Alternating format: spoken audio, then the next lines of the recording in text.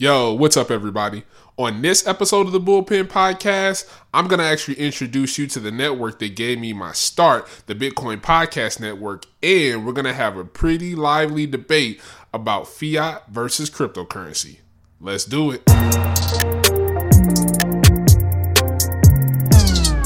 Oh, wait. One more thing before we get to the podcast. In this podcast, The Crypto Bully, any co-host and his guests do not give financial or investment advice and encourage you to do your own research on all topics mentioned. Do not invest into this market what you can't afford to lose. I bet I know what you're thinking. Is this really Morgan Freeman? Well, unfortunately not. But Lyndon thought it would be a good idea to use such a soothing voice for the legal mumbo-jumbo to smooth things over. Now, let's do it. Now entering the Bitcoin Podcast Network. Play ball!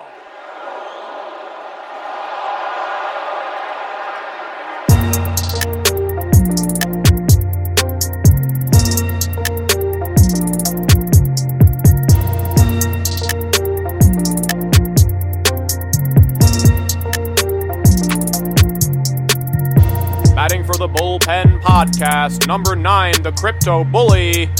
Wow! He makes it look so easy. And that ball has left the stadium.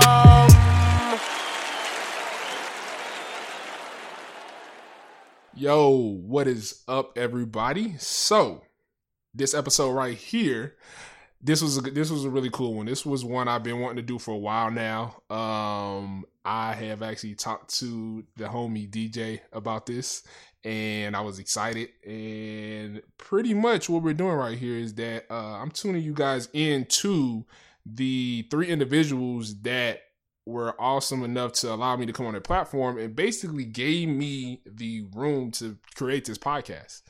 That is the Bitcoin Podcast Network. So I'm just super thrilled that y'all are here. I'm gonna let y'all introduce yourselves, man. It's 3 of y'all. All of y'all are awesome. Go ahead. I guess we should start host number 1 in order. My name is Marcello. I am kind of the anti-hero of the Bitcoin Podcast. I'm here because I'm waiting for institutional money to come into the space, so I can be a little bit more comfortable in life. The technology is cool, but it's not my main focus. And I am a part of the show for as long as I have to just keep my pulse on the space and where it's moving, and to stay in touch with my best friends and just have something to look forward to every week. All right. I'm host number 2. I'm not sure that's the definition of anti-hero, though. But, no. Yeah. I got bad news for each other. The institution money already has come into space. It doesn't look like we thought it would look. And my mic is kind of going out, but it's back. I'm host number 2. I'm the guy that gets overly excited about crypto for all the wrong reasons, maybe. I don't know. Like the philosophical reasons. Separation of money and state, all that cute stuff that us crypto heads like. We started this. Do we go into the whole origin story? The original, how we formed? Yeah. Or are we going to do that a little bit? Nah. I mean, you can do whatever. All right. I guess we'll do that a little bit. Yeah. Let Corey introduce himself, and then we can do that. Cool. I mean, everybody knows this is our network. I feel like we are by now. But, yeah, I was TMD. You guys know me. On to you, Corey. I'm passing you the rock. Yeah, I'm host number 3, Dr. Corey Petty. I am your resident nerd / developer / guy that corrects everybody on technical details that don't really matter in some cases. I got into the space because I am heavily passionate about how the technology works and how I feel that's going to change social culture and how humans interact with just how humans interact in general. And so I like Someone on a previous podcast, one of our Bitcoin podcast episodes, kind of laid us three out as like the way we treat the technology. And I treat the technology like an infant. Like we're really, really early. There's so much more room to go. We shouldn't be worried about like mass adoption yet because of all the stuff we need to do. D treats it like kind of like maybe a toddler or adolescent, where you're like, come on, man, get it together. Like, you should be, saying your sentences and so on and so forth right now. And then Cello's like teach it like a teenager. Is like, man, you need to get out of the house and get it done. Like it should be working by now. Like, I don't know why it's taking you so long to get this thing going. And I think that dynamic of us three makes it kind of fun because we'll always keep doing it together, but it's never going to be this thing where like there's a massive echo chamber of us saying the same thing over and over again and agreeing upon it. We argue consistently on like what's going on, why it's important or not important, and so on and so forth. Yeah, that is an interesting dynamic. Yeah, definitely. And I mean, I like that. I like that dynamic. That's what I like about you guys' podcast when I listen in. Different perspectives, different personalities, obviously outside of the guests, and it just lends to great conversation. And obviously you guys are just cohesive. Obviously you can tell you guys have talked before and you guys are, comfortable with each other. So yeah, I think it lends to why you guys have such a great podcast for sure. Thank you, man. Yeah, of course. Thank you for adding to the network. Facts. I feel, I mean, I'm happy. I'm happy to be with you guys. Man, I'm not gonna lie. When I first started the podcast, I was like, man, because it's obviously when I started this podcast, I was completely new to everything. So before I came to you guys' network, I had literally studied like crazy amounts of information on podcasting for like 2 months straight, just like in it to win it like crazy. And then obviously knowing about you guys through DJ and just seeing what you guys were doing, I was like, yo, you think they would let me on the network? And we didn't do any of that when we started the podcast. We just did it. You say that's how we do shit, though. See, zero research. Oh man, it was. If you go back and listen to like episode 1, it's terrible. It's and rough. We didn't know we were doing. We didn't know how to organize things. We just hit play and we talked about the thing we were passionate about, and slowly but surely we like kind of got good at podcasting. You know what? The unifying passion and friendship like kind of let us keep going and learning. And now we run a legit operation. We've got a lot of stuff. We've learned a lot of things along the way. But like it goes to show, I think one of the key things that I try and tell people from experience is that if you like want to try something, just do it and keep doing it for a long time, and it can end up being legit.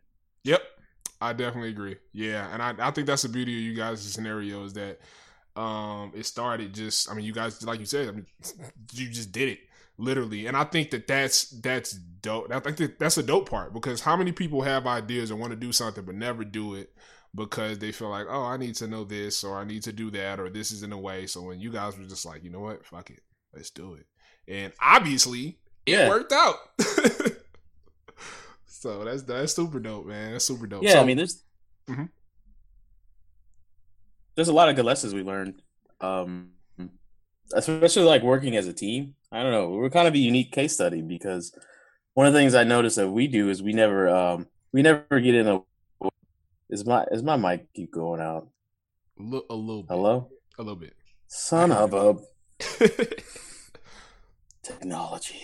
That's anyways, we never get in each other's way. Like when it comes to creating, we just don't. Whenever we have a wealth of creativity between the three of us, and whenever that creativity spills over, we don't throttle that.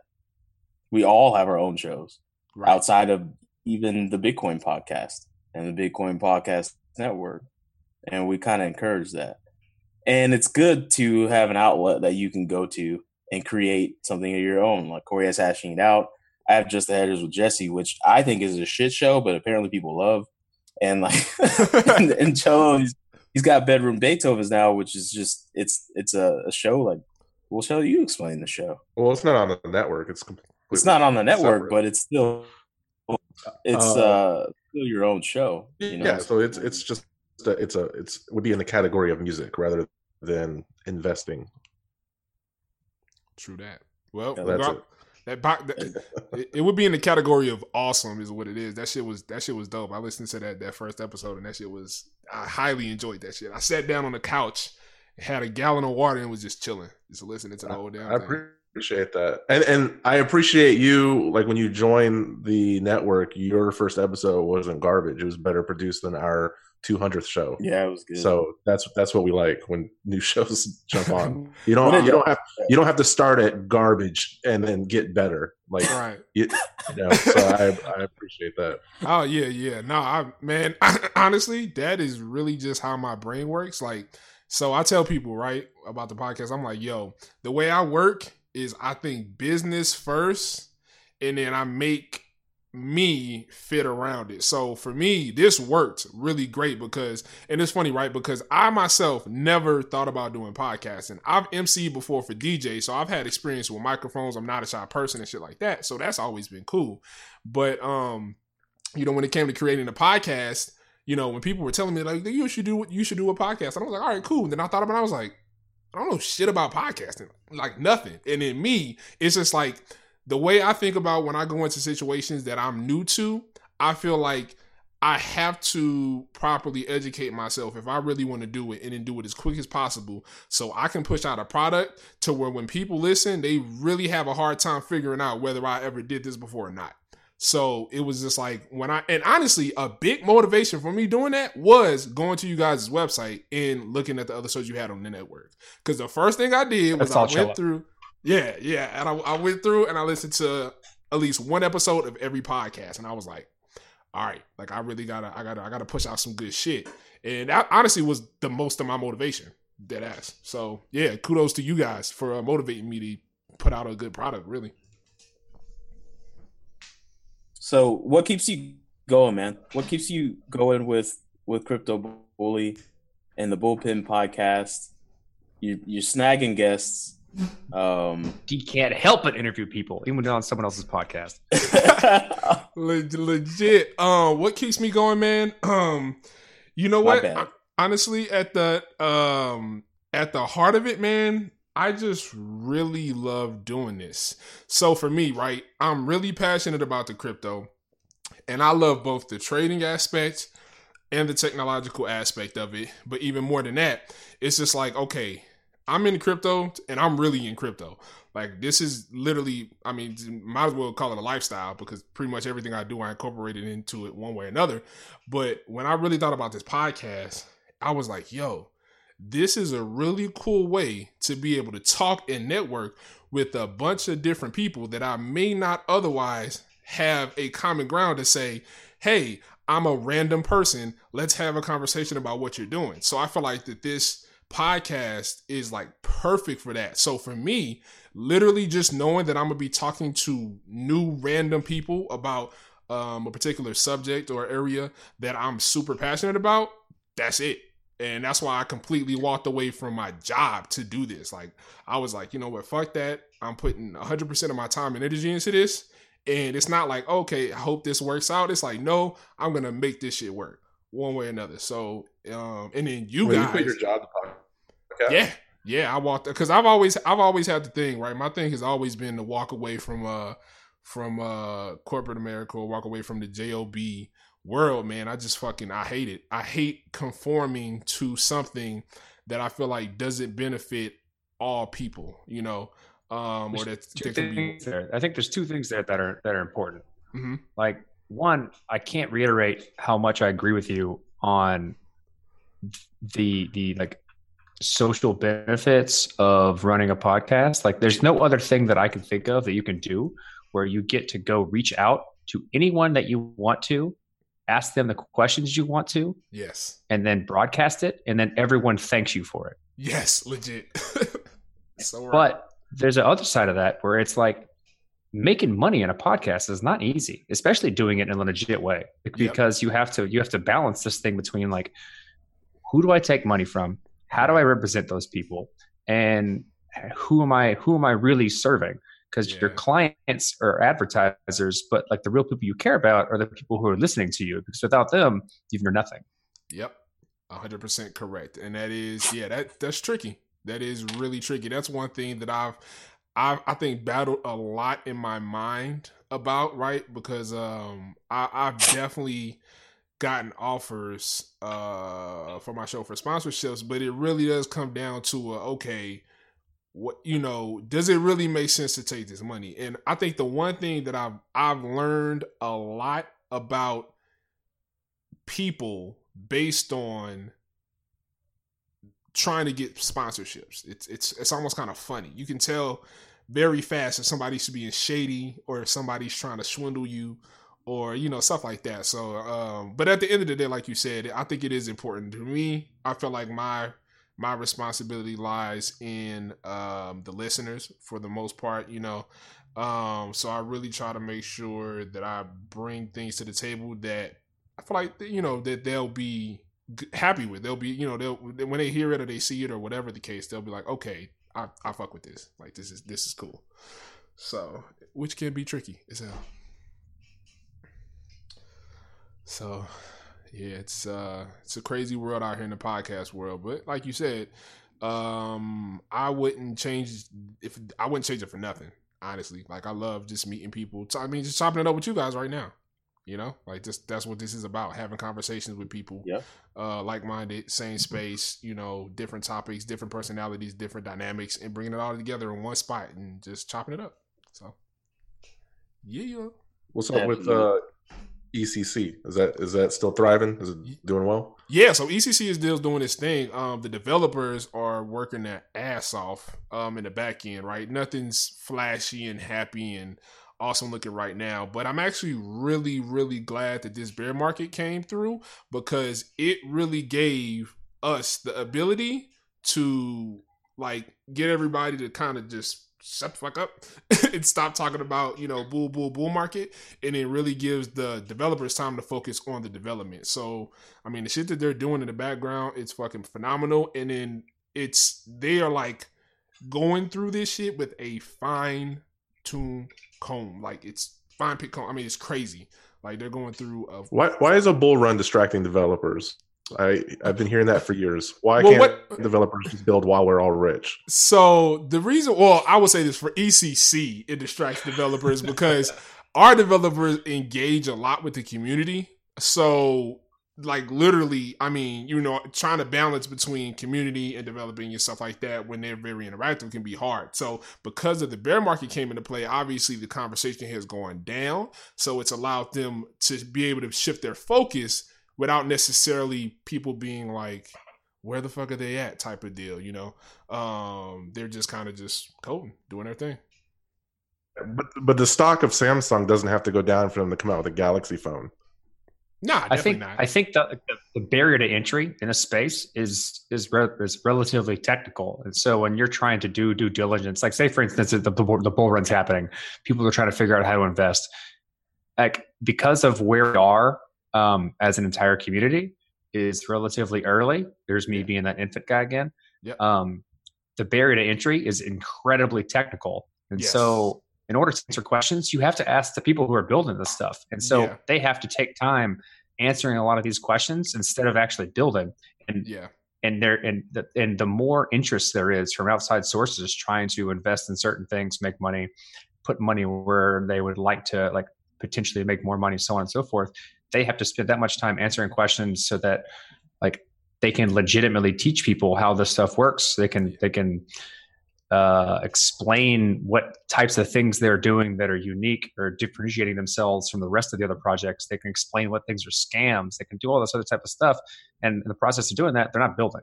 That comes from my experience in doing that. Is that the reason why people leave the space during a bear market? Not because there's no money to be made, because there's not enough product launches to keep people's interest? I don't know. I think you're kind of. Can I go? Yeah. On this one? Yeah. I think that it's easy to do, but you're kind of mixing two different games together. Like the whole Samsung stock thing is a different game than crypto. It's similar. It's very similar, but the people that work on Samsung don't have skin in the Samsung gang unless it's some sort of like retirement plan that they have buy into stock there. Yeah. Most people just don't care. They're getting the paycheck, right? And that's funded elsewhere. But with crypto, these developers and these communities have been sold on the theory that their incentives are to participate. Yeah. Right. It's different. It's not the same there. It's not just like a stock where if the stock goes down, Samsung can't make a phone. They have money. But you're assuming that every person who's a developer loves crypto. Maybe they don't. Maybe they just love Python. Maybe they just love that building. crypto. They love that crypto that they're working on. Because I had a job interview at Steam, and 70% of the offices at Steam didn't even know anything about crypto. And I asked the founder how important it was for him to hire people who have a background in crypto, and he said it is not a priority. Yeah, because he's just trying to put a pretty shell on something he's got something that's making him a shit ton of money. Yeah, and what percentage of the space follows that model? Larimer is like the shadow genius of all of crypto. He's made like 4 things that are worth billions of dollars. Like, he doesn't care. He's gonna hire some schmucks, and they're gonna make it look pretty on the outside. I don't know if that's true. I feel like Larimer just built something that worked and then moved on because he doesn't really care about the actual use case of it. He's like, oh, you want to do that? Well, here's something that can do that. And then business guys came in and said, we're going to build a business around this thing that this guy built that doesn't care about it. Mm-hmm. And so the guy that Cello talked to was like, oh, we have this thing. It works. It does the thing we want it to do. Now we need to build a business around this type of stuff and bring on people who can do that type of stuff because, I mean, we all know, anyone who's been in the space for a long time, who's tried using this stuff, knows that it's cumbersome. It's not at the point of like being the same user experience of like Twitter or anything else that's like easy to use that we've come to expect from any type of internet application. Right. And so what they're trying to do is make it easy to use and approachable from some type of technology that like does what it's supposed to do. And they don't give a shit about anything else. Yeah. That's not the majority of projects in the space by any means, in my opinion. In my opinion, to speak to the toddler thing, I guess no, I don't even want to speak to that. Everybody knows how I feel about crypto. I think the brain share is spread too thin at this point. Yeah. I think that we had an initiative and there was a large amount of brains working on an initiative. Then when that initiative got tough, the tough got going and other people were like, well, let's go work on these easier things. Right. And now the brain share is spread so thin between all of these, which are formidable projects, but there's not enough brain to go around to solve these lofty problems. There was one problem, and it was finance, and we were doing a great job. And we would be doing an even better job had shit not gotten fucked. I'm sorry to use just that kind of language, but we would have been more far along. We would have been able to scale layer 2 of Bitcoin. We would have been scaling the base layer 2. Like, there wouldn't be so many different developers and so many different camps trying to solve the exact same problem. No, we had an initiative. It was going well. I know a lot of people would disagree with that because like competition breeds. I'm raising my hand right now. Competition. I see it. He is. Competition breeds the best. I guess competition breeds the best results. That's cute and all, but now we're in a situation where it feels like we're spinning our wheels, and it's like deja vu every month. It's like, oh, see what? Before. And it's funny before. Because when I think about it, right, because looking at a lot of different projects, looking at a lot of different, I feel like I have yet to really come across the project where I feel like they have a full capable team. I feel like you have a lot of different people who are good at certain aspects and they try to wear multiple hats where it just doesn't work out. And on top of that, definitely have ran into my fair share of people who do have what Cello was saying, that kind of mind. It's weird. Certain people are, even being involved with projects, are attached to the idea of having a successful project, but then when it comes to putting in the work, they're just kind of like, it's like lackluster. It's just like, like their actions doesn't necessarily convey what they, how they felt during the bull run, which is, I think, is fucking weird. Because to me, in my opinion, if you have a passion for something, or if you have a passion for crypto, whether the market is bull or bear, that shit's not going to change. If it's a true passion, at least. And I have definitely seen people's sentiment who are working in projects change due to the market, which, in my opinion, doesn't make any fucking sense. And it is a big reason, honestly, why I'm still with ECC. And of course, I'm sure there are plenty of other people out there with other projects who are still putting in mad fucking work and hours and stuff like that during the bear market. But it is interesting to watch I feel like a lot of projects do the shuffle right now. So if you were ahead of a crypto company and you were ready to launch, would you launch right now, or would you wait for more people to come in during a bull run? No, I would launch right now. You think that makes the most sense from a business standpoint? The reason why I say that is because if I'm wanting to grab the attention of the people that I feel matter the most, it's going to be a lot easier to do that right now when the noise is down in the room. During a bull run, it's a lot louder. It's a lot more shit going on. And it's a lot more hoopla and all types of, craziness. So for me, especially and I will say that based on even with the success of me getting, guests on my podcast, that has absolutely come from the bear market and things being like calm. And people have literally told me this, and their emails have calmed down, their DMs have calmed down, things like that. So when I think about from a business perspective, I'm going to be pushing stuff out, right, in two different ways. One, obviously, if I'm building a crypto project, I'm going to want to attract, the people that are in the space, but even more so, the people who aren't in the space, if there's a way to pull them in and to make what I have valuable to all parties and not just people in crypto. Because I feel like that's one thing a lot of projects do. They mainly only focus to the people that are already here, and they don't focus enough on the people that are outside of it. They say they want to pull them in, but it's like, okay, do you actually have a business strategy or a marketing strategy or, a product that really resonates with people who may not even give a fuck about crypto to begin with? So that's what I think about. So I would be preparing basically to get the attention of those people, while for the important people in crypto, grabbing their attention with whatever I have set up product wise or service wise. Yeah, I want to reiterate that. I mean, if you want to be successful as a project, if you have something that does some specific functionality, the best way to do that is to corner the market of the current ecosystem. Yep. To become the standard of I'm going to use my company, for instance, Status, or even the Bitcoin podcast for that matter. Like, we want to be what people say when they're having conversations with other people who don't know about crypto. Be like, oh, you want to do this? Well, you need to use this thing. You want to listen to a podcast? Go to the Bitcoin Podcast Network. You want an awesome messaging platform? Go use Status. You want to be that. You want to get as many evangelists from the current community as you can. And when the community is so diehard and you're doing a good job, you can capture them. You can capture a good percentage of them easily when it's smaller. And as that grows, the percentage stays the same, which means the number of people who are being evangelists for you grows and grows and grows. Facts. So if you can become a standard, I think it's easier when it's a bear market and you're doing really good work. So like if you're putting something out, now's a good time to do it because you have a better chance of capturing a larger portion of that audience. Facts. It's important what you said, Corey. Have something that works. Yes. Yeah, that's look true. Look at all the companies that have benefited from the last bull run, and they had something that looks like a pile of shit. Coin Market Cap was a website that was a fucking dumpster fire, but everybody in crypto knows what Coin Market Cap is. Why? Because it just, at a minimum, it worked.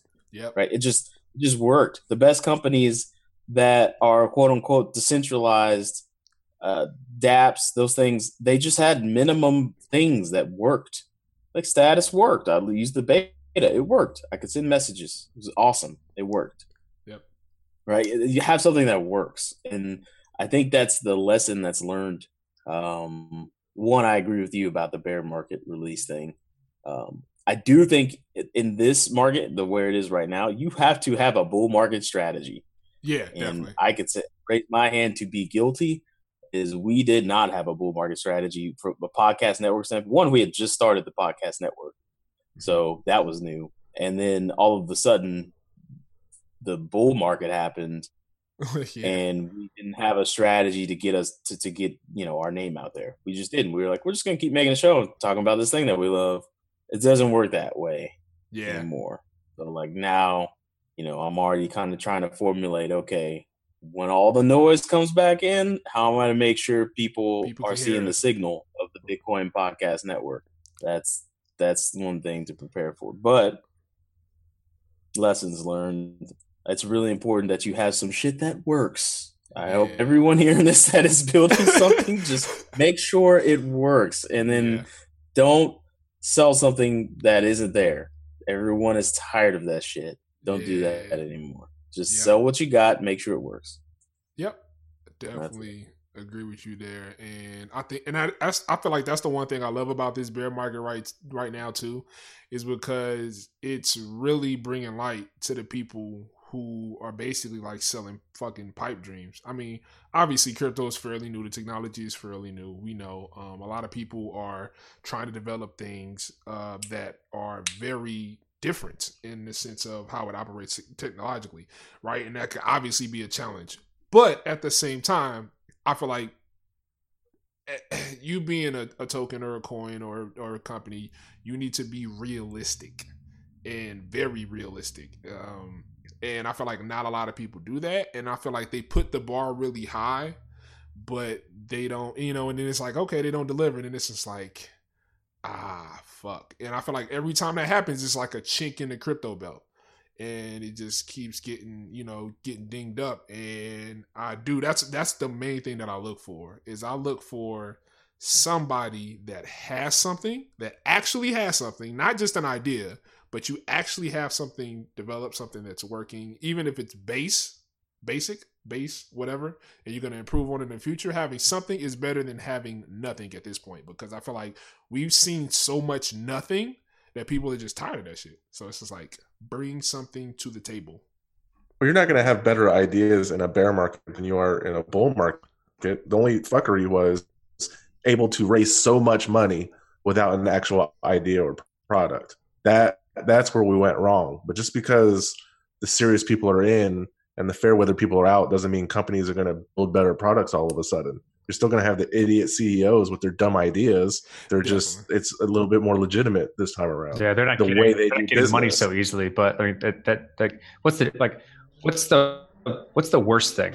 Is it you have a tremendous amount of projects being funded by a bunch of people who are interested, and a percentage of those actually going to fruition, or a bunch of people trying to raise money who could make a project, but there's no interest. And so in a bull market, you have like everyone's trying to raise money, but there's not a lot of incoming money coming in, right? Yeah. But on the other side, which kind of mirrors the way most application development works in today's society, like a lot of people are trying stuff, they're all getting funded. A small percentage of them actually succeed. Yeah, exactly.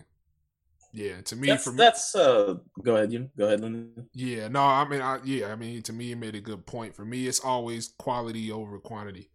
So I'd rather have fewer projects get funding that's doing real shit than a bunch of people raising a bunch of money and 95% of them doing nothing. Because at the end of the day, that 95% of funding is coming from somewhere. It's coming out of somebody's pocket.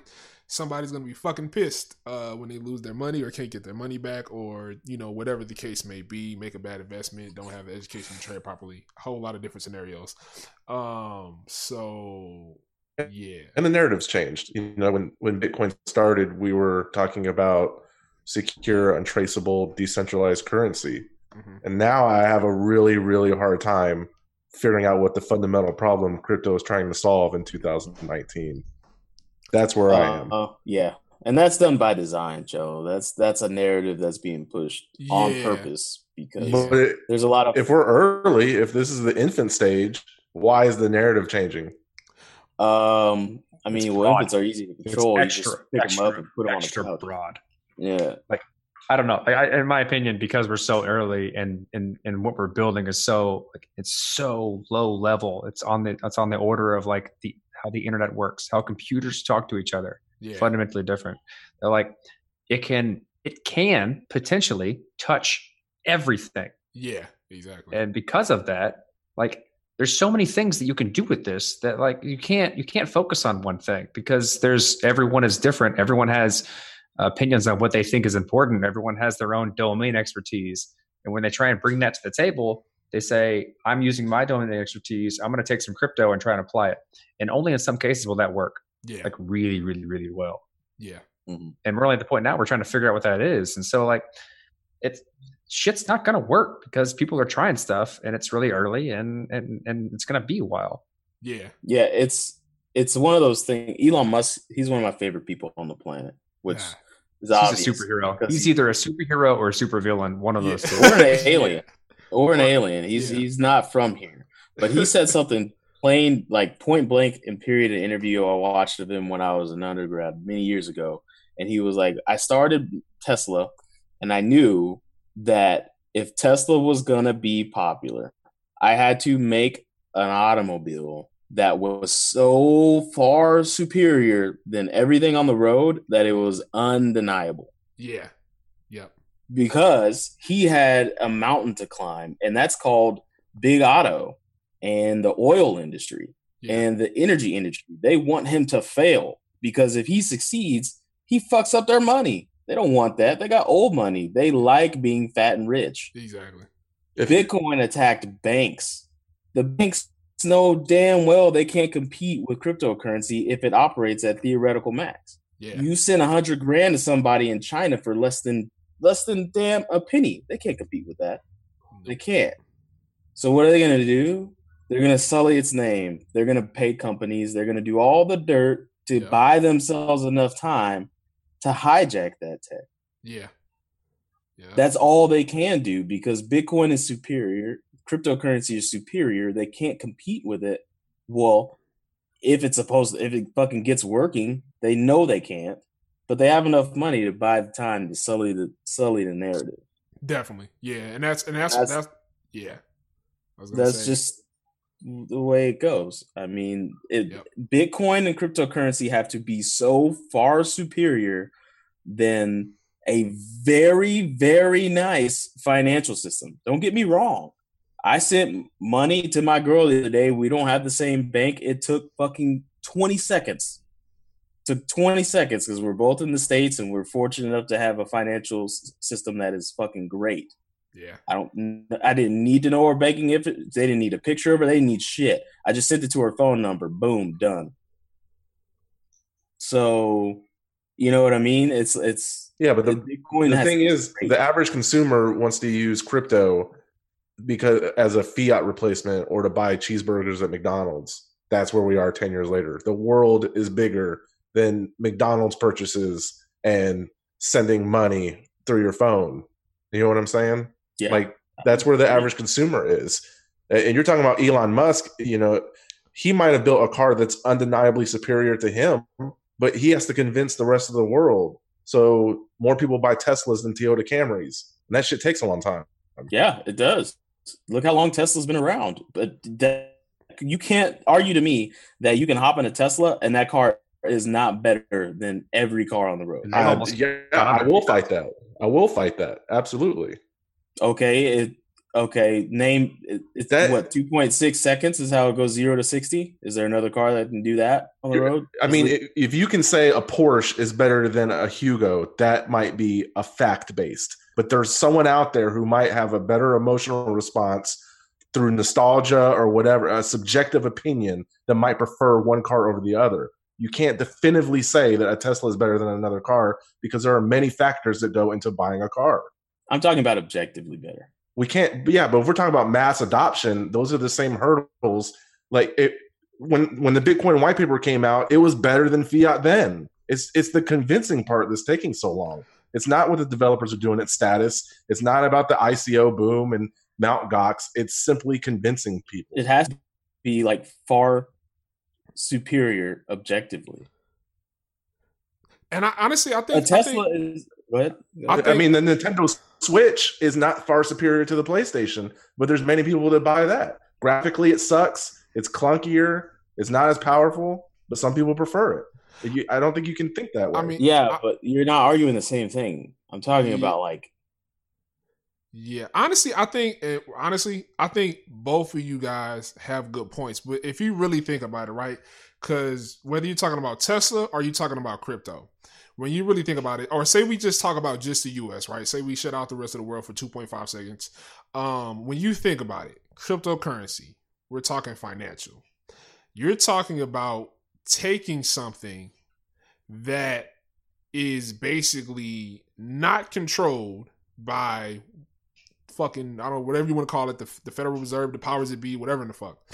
And to make a whole country okay with that when they're basically pushing the narrative of the opposite purposely to try to make sure they get far enough into the door before it opens so that they can be the ones, quote unquote, at an advantage with it. So when you think about it, think about how different it would be if the Federal Reserve or the SEC or whatever more open, like really openly embrace cryptocurrency. Their narrative technically would change really fucking fast. And it would be really simple to convince a whole nation of people like, hey, jump on this bandwagon. Why? Because we're doing it the same way they do with anything else, pretty much. The Fox News, CNN, when they have a narrative and they want to push that shit, they push it. And all it takes is a couple people on a couple of TV stations with a couple of fucking words. And they repeat it over and over and over to the same people. And then all of a sudden it catches on. So when you think about it, it's going to be hard for cryptocurrency to do it because technically it's a complete uphill battle from where we are right now. So right now in our minds, people are still saying cryptocurrency. It's not backed by anything. Like, and this is 10 years down the road. It's like, motherfucker, neither is the dollar. Has it been for a long fucking time? But at the same time, people, they go by what they hear. They go by what they see. And most of that shit comes from television. And there is no real fucking anything coming from a main media source that most people in the U.S. watch right now that are giving them good, legitimate info on cryptocurrency. So it's just like, where else is it going to come from? All right, you got a couple points there that I want to reiterate. One, you nailed it on the head with people don't give a shit because if we all, I think every single one of us, excluding like a small minority of people who have gotten into crypto, think about what it was like when we first started. Mm-hmm. The first question we had to answer is, what is money? How does money work? Because none of us really knew. Yep. Right. True. And we're like, oh, that money works that way, and this works this way. Oh, this is way better. But like most people don't even know that. Yes. And then two, like, let's think about what happened in the last bull run. What was the mainstream media talking about? They were talking about Ripple and like things like that. Like at the top of the peak, they were teaching people how to buy Ripple on CNBC. And was that the right narrative that people should be learning about and understanding? No, but that's what people get, and that's what they're going to continue to get. And so when you see, in my opinion, how you're going to see this play out is that JPM coin is gonna pay enough money to get on these broadcast networks that people start buying into it. Your banking feature is going to start having a cryptocurrency feature that's basically JPM coin, where they can do all the same things they used to do, but a little better. And slowly but surely, like cryptocurrency, proper cryptocurrency, Bitcoin, Ethereum, these open permissionless networks are going to have to build something that enables someone to do something they couldn't do beforehand. Facts. But them not really know it in a way that's just as easy as the way they do shit now. Yeah. Otherwise, it's never going to catch on because we're not going to have the money or buying power to, like, I don't want to say infiltrate, but like get the word out to the amount of people that need to understand that type of thing. Because one, they don't give a shit. Two, it's really hard to understand. Yep. And I'd also like to say, Cello, like with your analogy about the Nintendo Switch, that is close, but it's not exactly what I mean. What I mean is that, like, if me and you wanted to make a game system right now, that shit would have to be the bomb. It would have to be better than anything that was ever cooking. It would have to just it would have to make people feel like they're plugged into the fucking Matrix. I don't know how we'd even do it because right now there's Nintendo, Sony, fucking Microsoft. They all got the game on lock. Yeah. Like, I don't agree with that because in marketing, you're not trying to build a better product on top of each other. You're trying to figure out what are we trying to solve. If I'm Coke, I can't make a better beverage than Dr. Pepper. I have to create a different taste. What problem is crypto trying to solve? Fiat is already more convenient. It's more intuitive. It's accepted everywhere. The U.S. government, they're incompetent, but they're not scamming you with initial fiat offerings. There aren't thousands of fiat variants that are indistinguishable from one another. If someone robs you, there's financial institutions that are going to back you up. Crypto can't solve all of that right now. That's why people are lazy. People don't care. And people aren't. That goes to what Corey just said, is that it's money. It's how you're defining money. But it goes against your analogy. You can't build something better. It needs to solve a problem that something else isn't doing. I agree with that wholeheartedly. Okay. So what problems do we have with money? It's infrastructure. It's underserved. People who can't get access to these types of things or like create a micro community and then make a living off that micro community based on the interaction of value within it, right? Like if you can, people would quit their job immediately if they could do what they loved in a community that supported them and get paid to do it. Yeah. There's not a really good way to do that without a large amount of fees these days. I think cryptocurrency allows for that type of thing. It does. You can come up with new ways of making money because cryptocurrency is basically just digital scarcity. It's a way to like send value over the internet without having to rely on someone else to verify it for you. That's it. And that allows for like small communities of people who all care about something similar to transact with each other with value as opposed to just transacting information. Right now with the internet, people can create echo chambers of information really easily, but there's no value associated with it. When you add value to that type of thing, I think you're going to build a lot of different like social structures that allow people to make a living off the thing they love doing and not, in essence, be a slave to some job and be unhappy.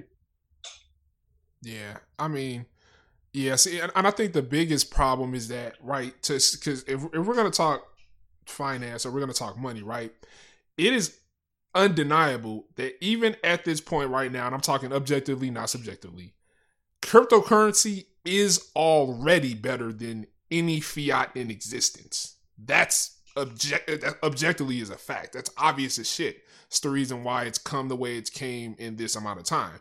Now, the problem that cryptocurrency is having is what Marcello was talking about is the subjective part.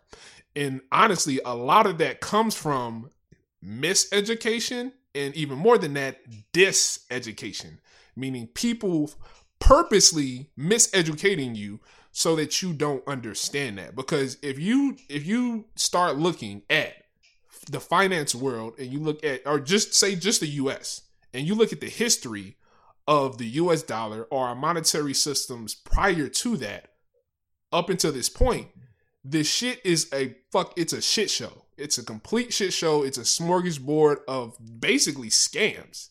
You know what I'm saying? But people feel comforted by it. Why? Because people are comforted by the idea of government. They're comforted by the idea of banks, right? But at the end of the day, they're comforted by the same people that's technically robbing the fuck out of them. So if you've been taught in a world to basically follow, and you've been basically blinded to think that the people who are robbing me are actually the good guys, you're going to continue to usually operate in that way. It's only through true education that people are going to be able to open their mind and see outside of the box of the fiat world and understand cryptocurrency. And I can only say this only because I've had this conversation with several people. And then when you sit down and you line up the facts and the person has the mind open enough to go outside of their comfort zone of fiat and they just objectively lay down facts, it's like ding, ding, ding. It's like, oh, what the fuck? Why didn't I understand this before? But that's the problem. The media understands they want to keep people in a subjective state. Why? Because they can do whatever in the fuck they want, whenever in the fuck they want. And as long as they keep that in check, they can push whatever narrative they want, and that's what's going to happen. If we were in a world to where that wasn't the case and people were really, truly allowed to think freely on all levels, I think shit would be completely fucking different. Completely different. I don't quite agree with that. And here's why. Like, I think people only care about the things that allow them to live their life. Like, they're okay with the way the mortgage industry works because they can get a mortgage and buy a house and have a home. They don't care about things because they can have a job, get paid, buy their groceries, and make a family.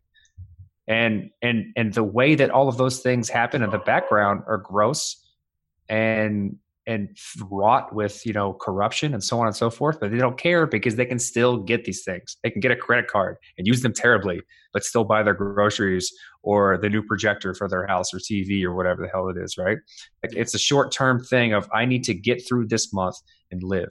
And the infrastructure that we built to allow them to do that is gross and makes a small amount of people very fat and happy. And in my opinion, cryptocurrency changes a lot of that. So if we can allow people to still get through their lives, but in a way that's more sustainable for everybody, then it's just better off. And I feel like this technology pushes in that direction. And that's where a lot of its problems come from, is because the people who are fat and happy now don't want that to happen because they're fat and happy. Yes, of course. No, Cello, I will 100% agree with you. And especially because you're the one with marketing expertise. But I'd like to say that the problem with Bitcoin is that the problems that it's solving are not problems to a large percentage of people. And they're not even problems people know exist. Exactly. Yeah. Nobody fucking cares that money is best when it's not owned by anyone, when it is this completely moot thing to any party except for that it transfers value and no one owns it. Nobody cares. The reason why nobody cares because everybody's using dollars and we own all those shits.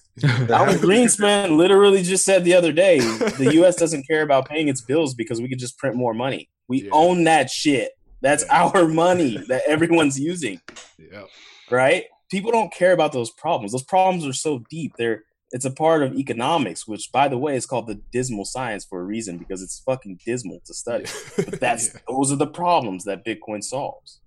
Yeah. Nobody cares about it. Nobody cares about that, though. But you know what happens, though? The people that tend to care about things that people don't end up being enormously wealthy. Yeah, exactly. And that's why I'm so interested, because I can enormously wealthy. Yes, that's the people that care about things that most people. Let's go back to Tesla. Yeah. Electric cars. He really cares about it. He's very passionate about it. How much money does fucking Elon Musk have? He's got so much money, he just gives that shit away. He takes a lot less than he should be getting. Like, it's the people that care about things that a lot of people don't care about tend to be really wealthy. That's anybody wealthy you can name. Who gives a shit about fake wrestling? Not a lot of people, but Vince McMahon does. Vince McMahon cares a lot about fake, stupid ass acting, dumb wrestling, slapping people on the chest. It's retarded looking. Everyone knows it, but he's very passionate and he's created a $1 billion industry all from stupid fake wrestling. He also cared about the XFL, and we saw how that turned out. Yeah, well, there's another there's Trons everywhere. Okay, there's Trons everywhere. Yeah, so I'm just saying, it's Bitcoin is. It's not like it's losing. It's just such a slow game, and it's solving problems that just most people don't know about. Even like your most educated people on the planet, you tell them like, yes, Bitcoin is the future, and they're like, I mean, I don't care. Like, let me ask you. So, Corey, if you and Aaron broke up, D, if you and Carla broke up, would they continue to use Bitcoin or crypto, or you think they're humoring you, or do you think they're really interested in what you have told them about the space? Oh, Aaron's in it to win it.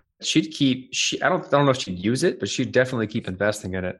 I use it because I'm so deep in the space that I know enough people that also use it, and that they're willing to go through the trouble of doing that type of thing. Like, I use Gitcoin bounties almost a third of every single day. But like she'll just like, she's like, I'll keep buying it. And because it's probably a really good investment for me. That's how she feels. So if we broke up, she would keep doing that. later on down the line, when it becomes easier to use, she may actually use it for certain things. Carla doesn't give a shit about Bitcoin. I send her Bitcoin all the time. And the only thing she asks is, which button do I press to get this into my bank account?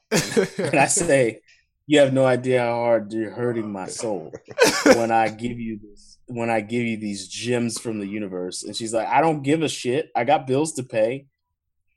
Like, how do I make it turn into dollars? And I'm like, damn. Yeah. Hurts. And that's, I think, yeah, and your girl is, I think, how most of the world is right now. That's how most people feel. Like, yeah, man. Even like my brother's a very smart guy, and he got his fucking degree, a business degree in finance. But guess what? He didn't give a shit about Bitcoin until he could buy some J's with it, and then he was like, "Oh shit, this is kind of cool. I can buy J's with this." And I was like, "Yeah, man." And he's like, "Oh, okay, well, at least it has some kind of value then." I thought it was nothing. So it's one of those things, Jello, where you're right, but you're so right it hurts, because the problems that crypto solves just aren't problems that are on anyone's radar. I'm still on crypto side, man. I like to bring up the other side. I know. Yeah. That is the side, though. Is like, it's the problems aren't on anyone's radar, and that is what it is. So that's why I'm curious to see what people's sentiment will be like when we go into our next big fucking recession, depression, whatever the fuck you want to call it. I'm really curious to see what people say or think at that moment. I'm curious to see how the fucking Fed reacts to cryptocurrency when it happens. Honestly, how do you know they didn't plan that shit? They could have. They could have very well. And here's my thing: if they're ever foil cap. If they're it's conspiracy corner. It is a conspiracy. You know what? I know it was the fucking Fed. No, I'm just playing. No, no. But off the record, I don't know that. No, seriously. I really think though that if there ever comes a time where the Federal Reserve or the banks or the government really starts fully embracing crypto, I'm going to be fucking worried, because I'm going to feel like, okay, you guys have definitely already infiltrated this in a way probably that it's just maybe is unseen to the naked eye. Because I just can't foresee that happening. Like, I really couldn't, like I said, watching how things have happened, even just over the last 2 years, and watching how they react in the background to when stuff happens in the space, it is literally the complete fucking opposite. And I know it's some random people sitting in this big ass dark room around this big ass round ass table with a bunch of fucking money, and they're trying to figure out how can we put our foot so deep into this shit that if it takes off, that we know we can eat off this shit forever. Do y'all really think that people like sit around dark ass rooms with like capes on and did you say capes? And signet rings and all this crazy nonsense? I mean, no, it's just like some boring ass dude in a well lit cubicle that says like, I don't know, just do that. That seems like it's gonna make a bunch of money, and who cares about anybody else? Yeah, I mean, JPM coin is a thing, right? JP Morgan has a stable currency. It's a stable coin. Yeah. That is exactly what we're talking about. To the beginning of the conversation, guys, I mean, I'm not Negrodamus or anything, but institutionalized money has been in crypto for a very, very long time now, for at least 18 months, at least. And this is no mystery. Not only did Nas invest in Coinbase, but so did Goldman Sachs, and they continuously keep investing in Coinbase. Yeah, they're going to. I mean, what's the difference in those two? I mean, like, where are you going with that? Nas and Goldman Sachs I said Nas to be funny because it's kind of cool. Nas is cool. It's cool that he got in that early, and he's probably made a lot of money off of the Bitcoin that he's had for that long. But Goldman Sachs they keep re-upping their investments in Coinbase every new round. The institutional money is already here. They're already getting entrenched. They're already preparing for the possibility that crypto could become what us geeks think it can be. And then on the other side of that, the finance geeks have taken this market and they are having a blast. They're having a blasty blast. So they are making money and loving it. I bet a bunch of them shorted Bitcoin back when it was at 20,000 per. They've got some really nice houses. They got really nice boats. So coming from the technology perspective, you thought hard to understand derivatives were making people rich. Imagine what people are going to come up with that's going to be built on this technology that are going to be impossible to understand except for a small amount of people, that will probably be very scammy, but it's too difficult to understand. It's going to make people incredibly rich. Yeah. Like the housing market is built off of ridiculous things. Yeah, it is. Oh my God, it's so stupid. Just go watch a few housing market crash movies and then think about how that was built off an ancient technology that is the way money works now. And then think about what people are going to be able to build on when you drastically change the way money works, when you make it a programming language. Ugh. Yeah. So like the future is going to be very weird, right? There's going to be, we left a lot of room for people who would like to take advantage of the system to do that if we allow things to work that way. And I don't know how to move forward where that's not the possibility, but like buckle up, hold on to your butts, because it's going to get real weird. Yeah, I think I feel like cryptocurrency, if people don't realize, I really feel like cryptocurrency is the fucking wake up call. It's like, yo, wake the fuck up. Like, I don't think people really understand like you said, the gap. I mean, if you think about it, right? If cryptocurrency really does take off, right? The amount of people who are really going to know how this works on a very detailed level, technologically, is going to be it's going to be small as fuck. And then think about the amount of the rest of the world that won't have that understanding, you know, and comparing that to our current economic system. It's like, okay, most people don't know about economics now as it stands without shit being super technical. So imagine adding that shit to the pot on top of all of the shit that people don't already know. It's going to just further push everybody back, right? And I even think about it from the sense is the people who want to keep the money around, they would probably fucking like that because it's less than anybody could ever do. Even smaller. I mean, obviously, who the fuck is gonna take over the Federal Reserve? Probably nobody. But at the same time, it's like if you add that cryptocurrency component to it on top of that, it makes it even more untouchable to the average person. So I just really feel like, yo, people really need to understand, like, get the fuck off of Netflix, get the fuck off your couch. Like, I understand you have a job, you have to pay bills, you have shit you have to do. Everybody has to live their life and try to survive, right? But at the same time, there's certain information that is not common knowledge that I really feels like needs to be common knowledge. Coding, that shit, I really feel like, at least on a basic level, that shit should be fucking common knowledge.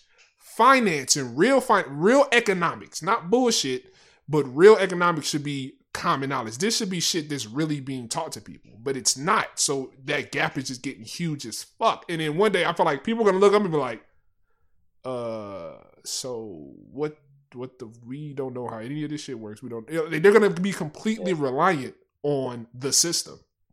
Idiocracy is what you're talking about. Facts. Yeah.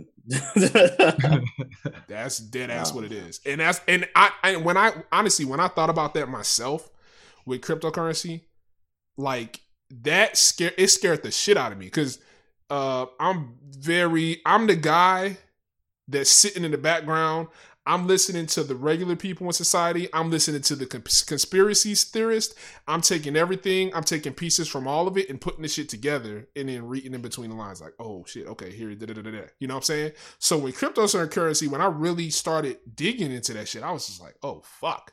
Like, I really feel like this has the potential to potentially push a lot of people back into a serious, like, I don't even know what the fuck, like, even further removed from the system they're already in. You know what I'm saying? It's like, you really definitely has that potential. Yeah, it's like, give it the fucking program. Coming from someone, I understand how this works. I like a deep technical level, and I have a pretty good idea on where it's going and how more complicated it's getting in terms of like getting to the point of being really, really, really easy to use. Yeah. And like the layers that are involved that are required to get to that point are so complex that like it may provide them with the ability to like do all of these things they couldn't do in a way that can't be traced, or gives them a lot of freedoms and a lot of things they couldn't have, or control over their own data. Yeah. But they're not gonna understand it. Yep. Not even close. Because it's hard. Like Yeah. zero knowledge proofs are hard, and they're gonna be involved. So like just based on that fact alone, where do you go? Like, can anyone explain to me what a Merkle tree is, or a Patricia tree, and the difference between the two? No, of course not, right?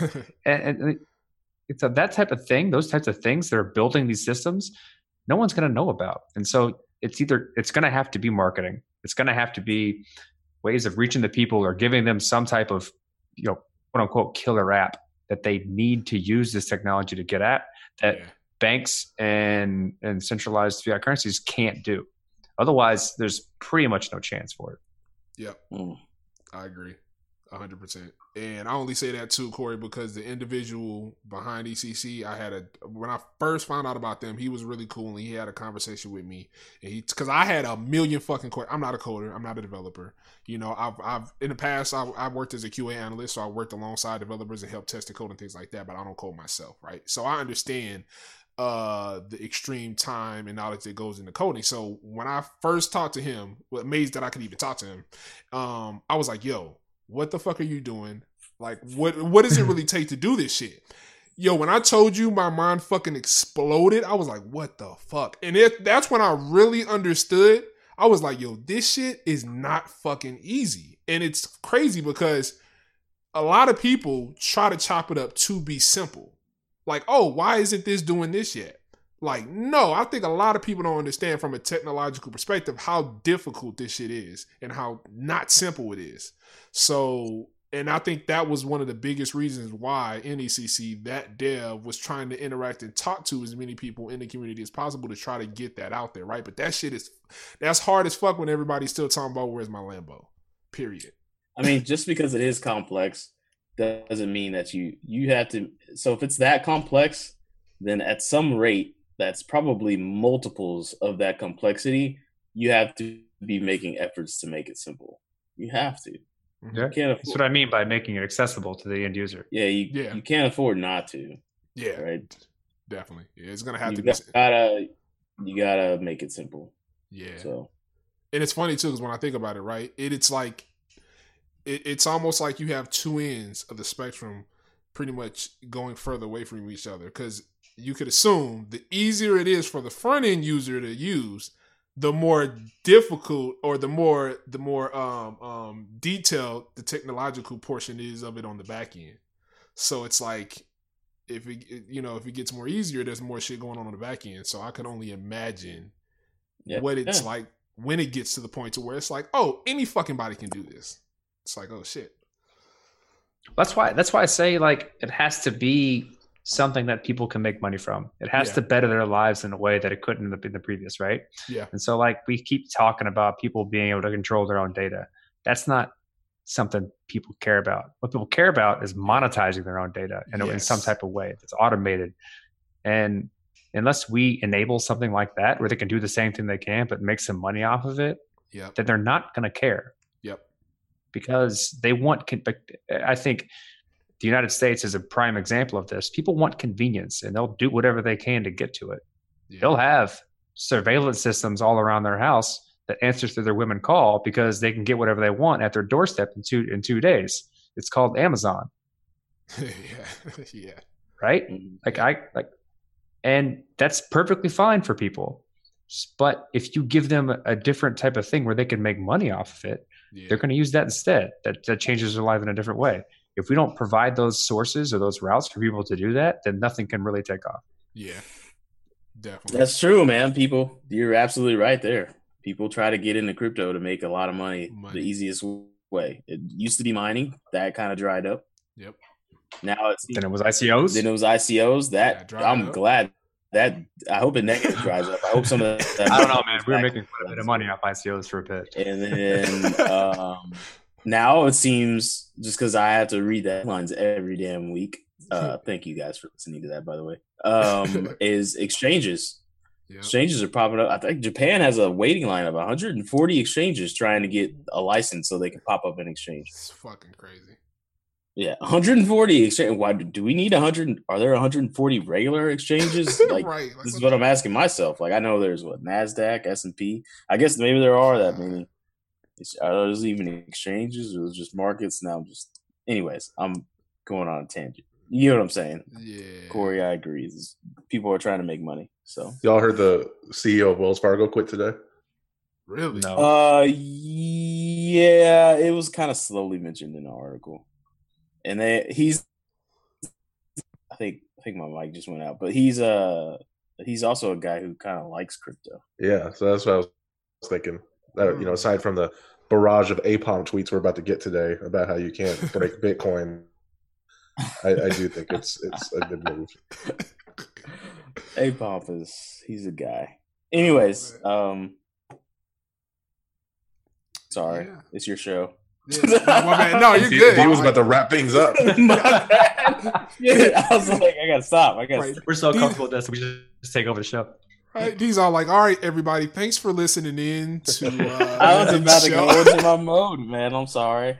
No, you're good, man. Nah, man, that's like, see, this shit right here is why I do this podcast. That whole fucking conversation, man.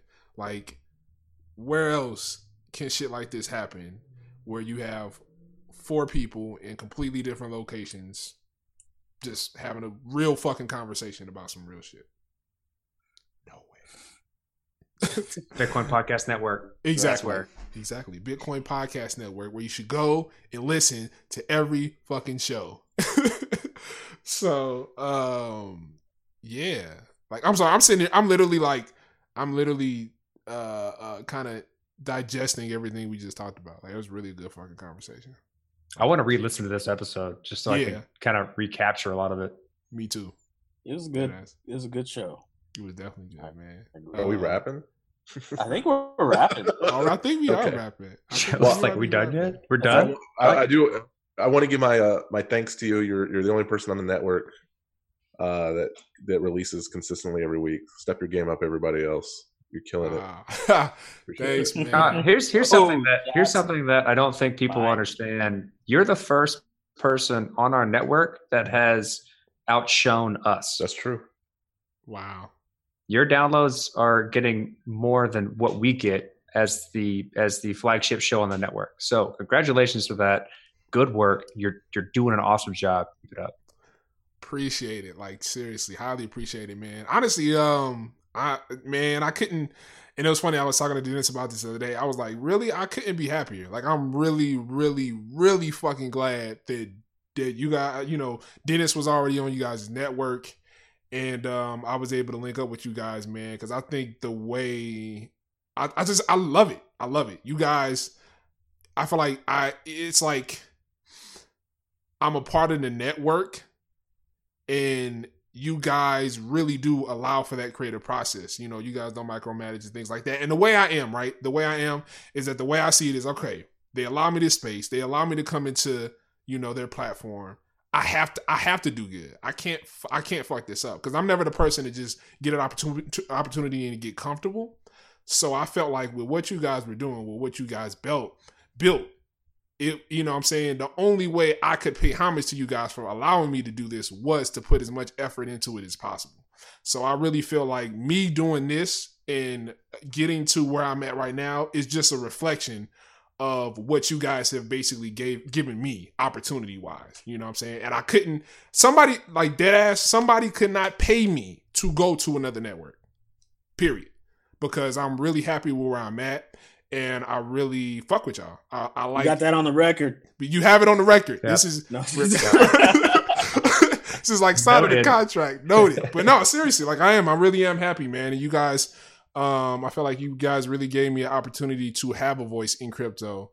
And, it's not like, oh, okay, I don't think my show could have did good without you guys, but I absolutely, completely understand that if I would have released this by myself versus with you guys, it would have been different. And I think that I just really value that part of it, and just I respect it. You guys is individuals. Hey, let's play a game. I've released 8 episodes of my podcast. Guess how many total downloads I have? Oh shit! And keep in mind all the work I've put into it. I would have guessed. I got it. Let's total see. downloads. I'd say you're averaging 55 per 8 times 55. I'd say you're at 400 and something odd downloads. You are 100% correct. That is about 3 hours of Crypto Bully. When I post a Crypto Bully episode, you get more downloads in like 2-3 hours than I have in 2 months and about 35 hours of work. Just put that in perspective. And it's not that you wouldn't have got that, like you said, without us. It's just that we were able to give you a larger audience for people to appreciate your show. Yeah. You know what I mean? Yeah. Because Go ahead. Oh, no, I was going to say. Too, so go ahead, Lyndon. No, but I was going to say, I tell people all the time, right? I'm the voice. I do my shit. People tell me all the time, oh, we love your podcast. We love your voice. We love the format. That's cool. The 2 reasons why my stats are the way they are 2 fucking things. It's really simple. 1, the Bitcoin Podcast Network. 2, fucking ECC, the marketing team. Basically, the reason why this podcast exists is because their marketing team made me do this shit. Literally. they literally, no, this is how it happened. I did an interview for ECC on a whim because the person who was supposed to do it couldn't do it. I did it. Everybody loved it. And they were like, yo, start a podcast. And I'm just like, nah, maybe later.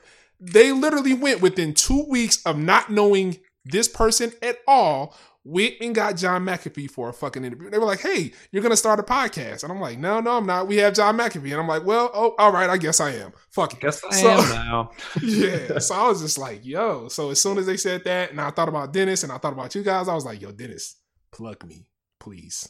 So... and shout out to Dennis too, because like I said, he was the one that told me about you guys to begin with, and spoke good stuff about y'all too. So if it wasn't for him being on there, because you know what, before now I didn't fucking listen to podcasts. I definitely didn't do nothing. I was like, the podcast world was almost like I knew it existed, but I just didn't fucking pay attention to it. So this has brought a lot of like dope new shit to me. So yeah, like seriously, it's like all I listen to now. Like when I'm in my car, my daughter's like, why is the radio talking? And I'm just like, I'm sorry, this is the climate we live in now. Facts. Yeah.